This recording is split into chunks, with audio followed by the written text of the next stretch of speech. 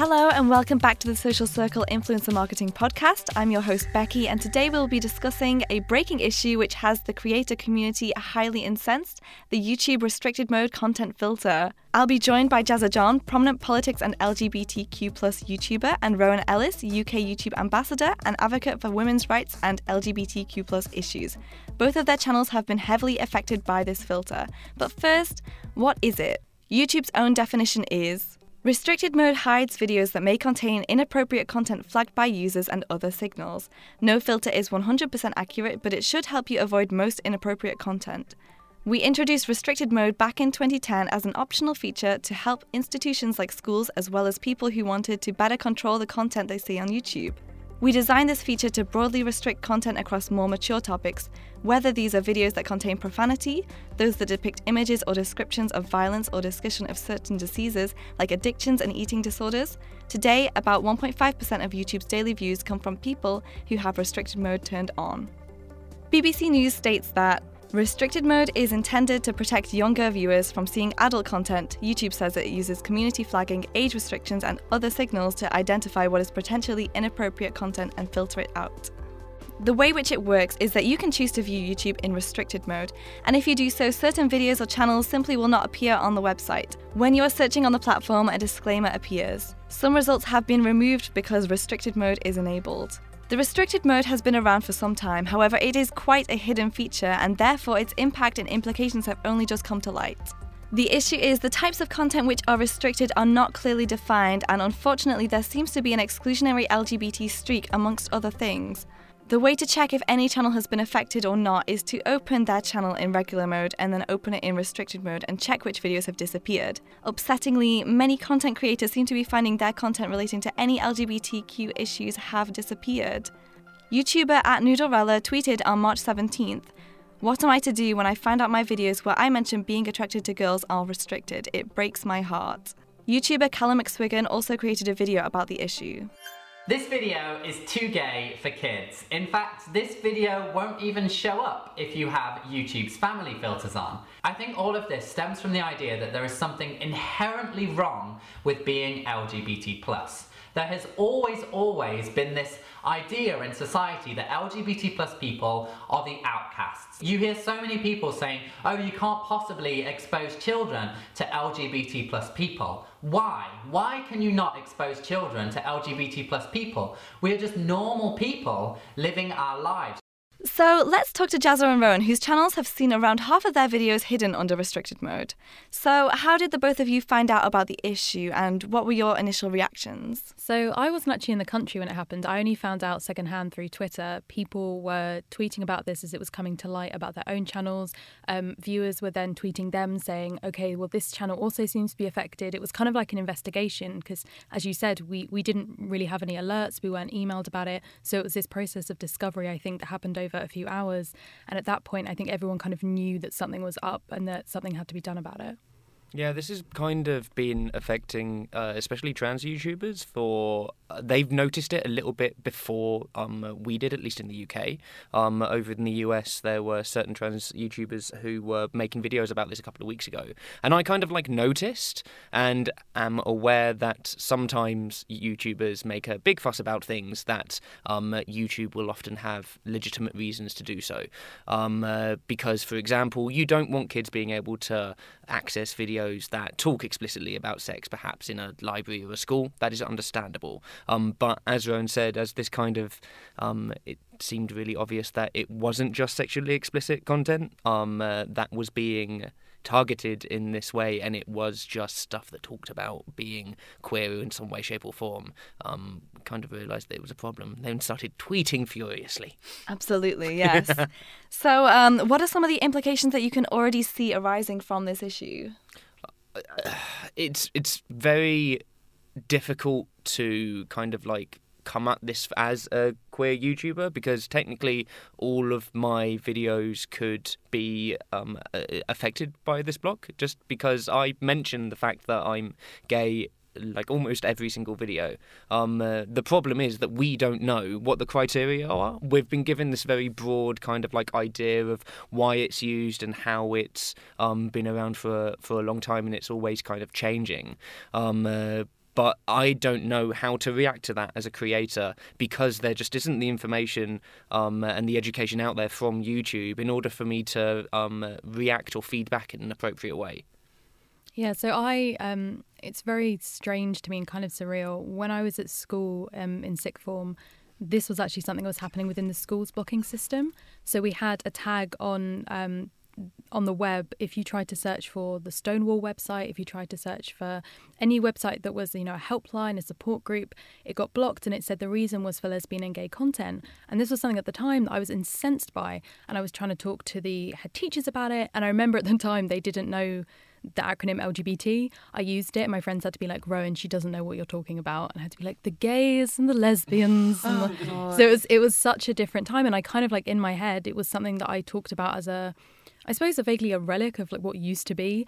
And to find out that this is something that has continued to happen, it was, for me, that was one of the reasons why it was particularly significant to me, that I knew that it wasn't just this total coincidence. I think that it was something that I could look at and see how the same kind of attitude had affected my life, including my life online, for a long time. And so it was one of those things that I'm particularly concerned for the kids who are like me at school, especially if this is being used a lot at schools, who can't access the family laptop at home or on their phones in case their parents might be checking what they're looking at, to look for coming out videos, to look for, the kind of videos that have been blocked, people's wedding vows, coming out videos, people where they talk, videos where they talk to their parents about being gay.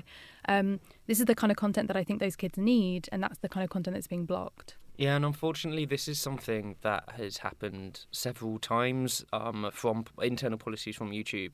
I think specifically of the need of people to use real names when there's the integration with Google+, which is not incredibly helpful for people who are perhaps not in safe spaces and trying to find out more about their gender or their sexuality online in a place where they aren't going to be able to be tracked back to their real selves. That's a really important resource for people. And we can see the It Gets Better project, which was spearheaded by Dan Savage, that was a massive campaign in past years. There was also the fact that there's demonetization at the end of last year, where a lot of advertiser unfriendly content was being demonetized on the site, and this as well, in a similar way to this block, had already existed for several years, but it was just coming to light that a lot of my queer videos as well, and a lot of my politically contentious videos were being affected by demonetization, and this seems like a repetition of the same mistake. Absolutely, yeah. So while I'm sure that this is an automatic filter rather than someone manually going through and flagging all LGBT content. I mean, let's hope not. I know, right? Somehow that kind of makes it all the more insidious that simple words like gay would be flagged as inappropriate tags. So what do you think about that? I think it's difficult because at the moment we don't actually know. We haven't been given that information by YouTube, and who knows if we ever will. So we have no idea. I talked to people from YouTube who talked about that it being it's a machine learning kind of program. So it means that was a program that was set up, and the machine is kind of using whatever data it's being fed into it to work out what needs to be filtered. I think it is quite worrying that one of the things that YouTube itself mentions is user flagging as a method potentially by which the machine learns, or potentially that's filtered in with the machine learning to create what is blocked. Because who are the users that are flagging? How is that policed? How is that approved or not? Because I think that, there are homophobic people on the internet who a lot of my videos get flagged for the only reason being that I'm a gay person talking about gay things. And so, I think it's this. Similarly with the Google Plus issue, I know that originally a big part of having to use real names on Google Plus was meant to be a positive thing because it was meant to combat trolling. Mm-hmm. The idea would be that people wouldn't say awful things or as awful things if their real name was attached, if there was some kind of, consequence potentially at the end. And so I do think it's one of those things where YouTube has a lot of good intentions, but just doesn't quite talk it out with the people who might have a little bit of knowledge of here's a reason why that wouldn't quite work the way you think it's going to work. There is, I think, also culturally a certain amount of hubris in companies that are centered around Silicon Valley when it comes to algorithms, and the idea that an algorithm can be completely neutral, and because a human being isn't making all of those decisions, then we know that it must be being impartial completely when it comes to the blocking of content. But at the end of the day, a human being has built that. Human beings themselves are flawed, and if, as Rowan said, there is information being fed in from user behaviour, then of course that's going to end up being biased in some way, shape or form. And I worry that they've just kind of set this up, believe that it's good enough, and then just let it run. Obviously that's speculation, we don't know yet, but there really needs to be more of a kind of like skepticism around how unbiased algorithms actually can be. Absolutely. So representation is massively important for all LGBT people pretty much, and this obviously has such a big impact on it, especially as this restricted filter has been said to, maybe be used for minors, or, to kind of, get the content which is appropriate for everybody, including children, and it doesn't really seem like that's, what's happening. So what are your thoughts on that? For kids who are struggling with their gender identity or their sexual identity, the resources that are available on YouTube and the fact that you can see that people exist that are like you, especially if you're from certain parts of the country or remote parts of the country or remote parts of the world, you can see that it's very possible to have a really happy life and happen to be LGBTQ or any of the other letters in the acronym. And that's kind of what I worry about, to be completely honest. I genuinely don't think there's a single YouTuber or even someone who makes YouTube videos who isn't like a big well-known channel who talks about their sexuality, even in a single video or even just acknowledges it on Twitter or something like that, who hasn't had a comment or a message or an email from someone who has been positively affected by them being out. I don't think it's happened because from the very start, people are searching out this content. It's clearly needed. And to see how positively, even just not saying anything directly to an audience about that, but just existing positively in the world can have such an impact on people. It can't be underestimated. It really can't. Yeah, for sure.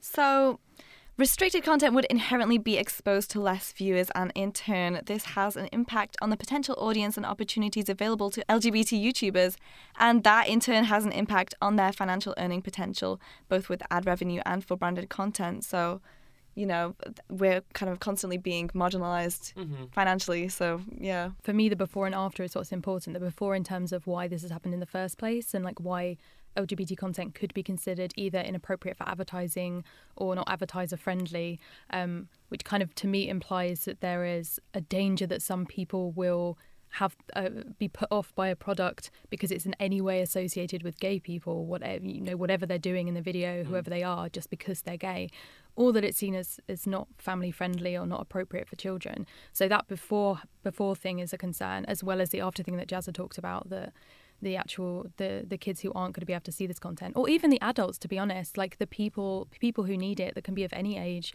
when they kind of start to come out or to discover part of who they are, which can kind of happen however old you are. That's still something that you need. And if it is something that's restricted, either it's going to directly restrict you because you're in a house where the parents put it on restricted mode and the schools have it on restricted mode, and what can you do about it? Or because you're hearing about this and you know that this is an attitude that people have, and when you're trying to come to terms with your sexuality and you're being told that a load of people think that you're not appropriate for children, that you're not appropriate for families, that you're somehow wrong or sexual or dirty just for existing, that's going to have an effect. Absolutely, yeah.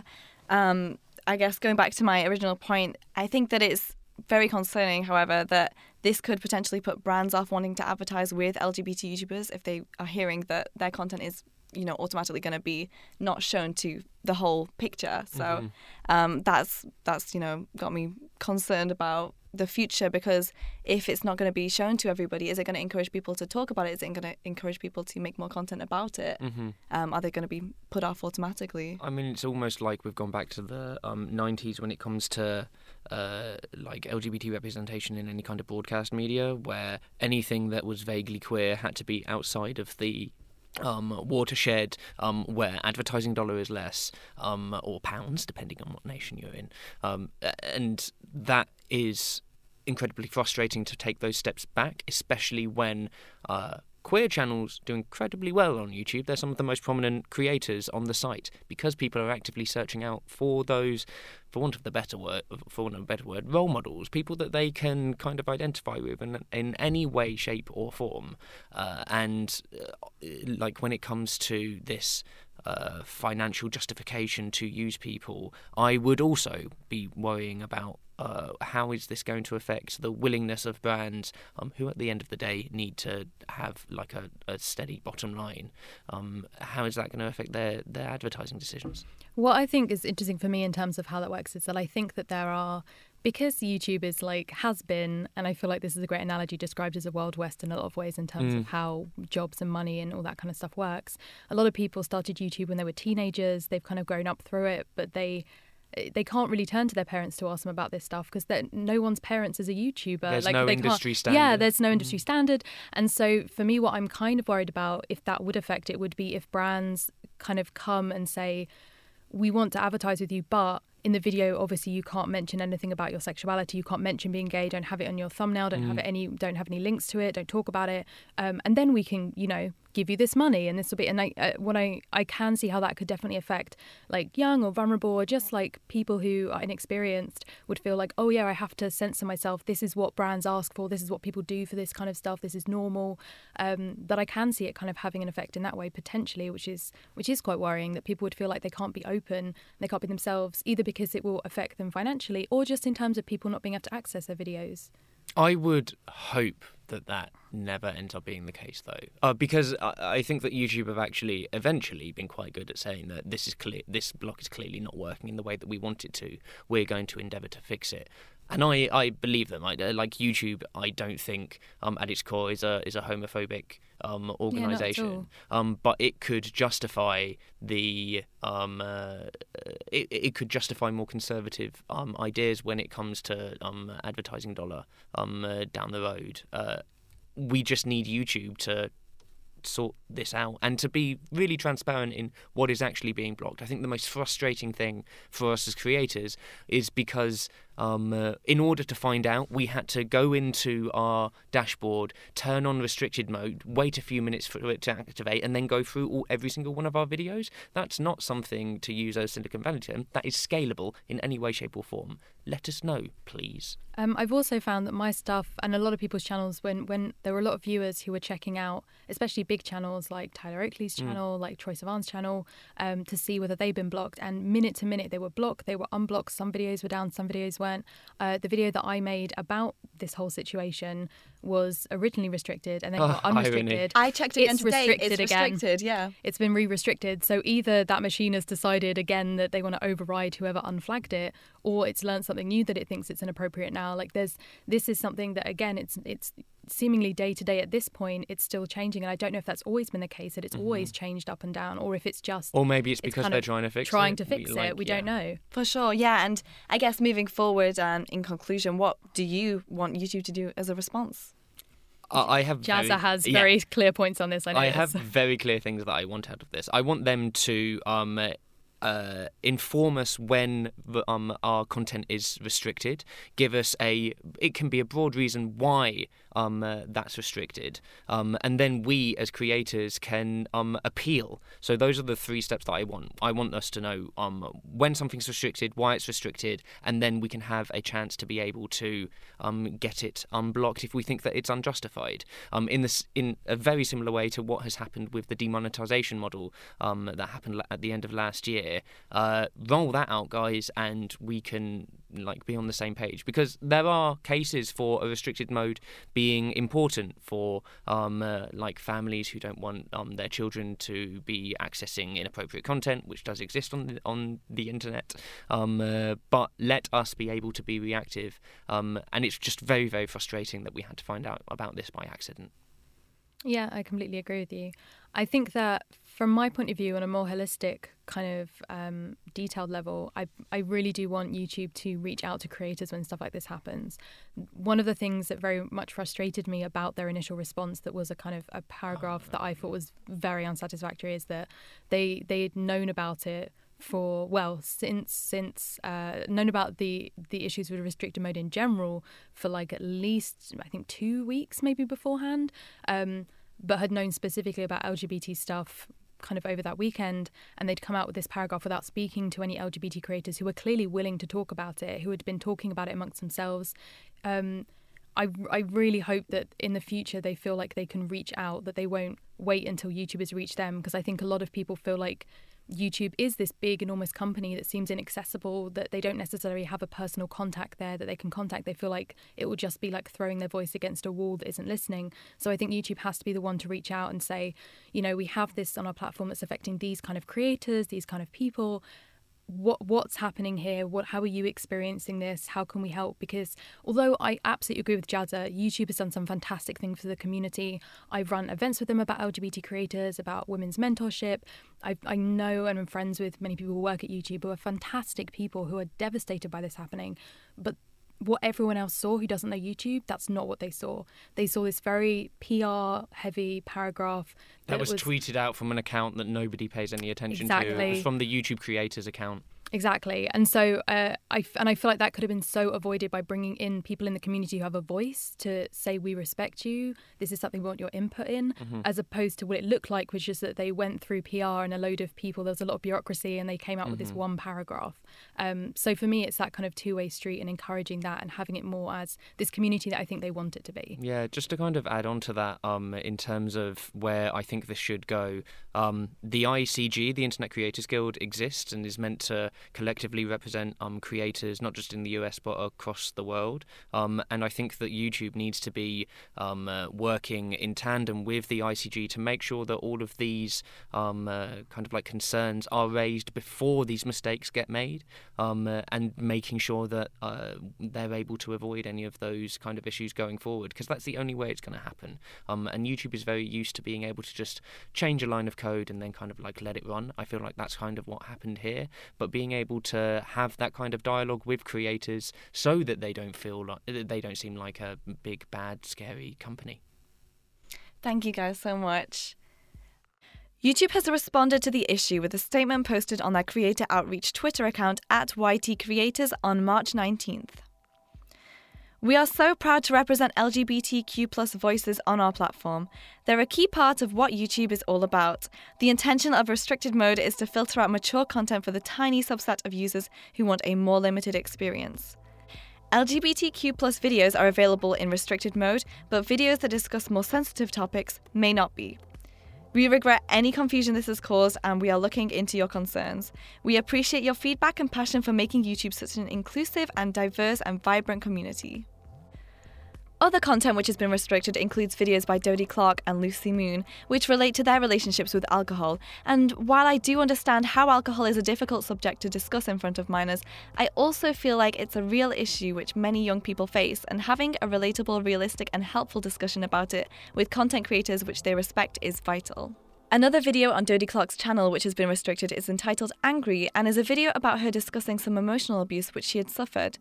We can see that the filter does not just restrict LGBT content, but it covers a variety of difficult subjects as well. And finally, one of the most distressing channels to be hit by the filter, the UK's NSPCC Childline channel. Almost all of their videos are restricted. While the filter is designed to protect children, this is a stark example of how it is so inappropriate to tar all content with the same brush. Childline's content is specifically designed to give children access to topics which they may be struggling with. Ultimately, while I have faith that YouTube will listen to its creators and adjust the filter settings to be less exclusionary, it is still a shocking and worrying example of how an algorithm can influence the kind of content which it is desirable to create. It is also another stark example of how discrimination against marginalised groups can influence and impact the opportunities they are offered and ultimately their value to brands. Thank you so much for listening to the Social Circle Influencer Marketing Podcast. I'm Becky. Visit our website socialcircle.media, and if you have any questions or comments, email them to us at hello@socialcircle.media.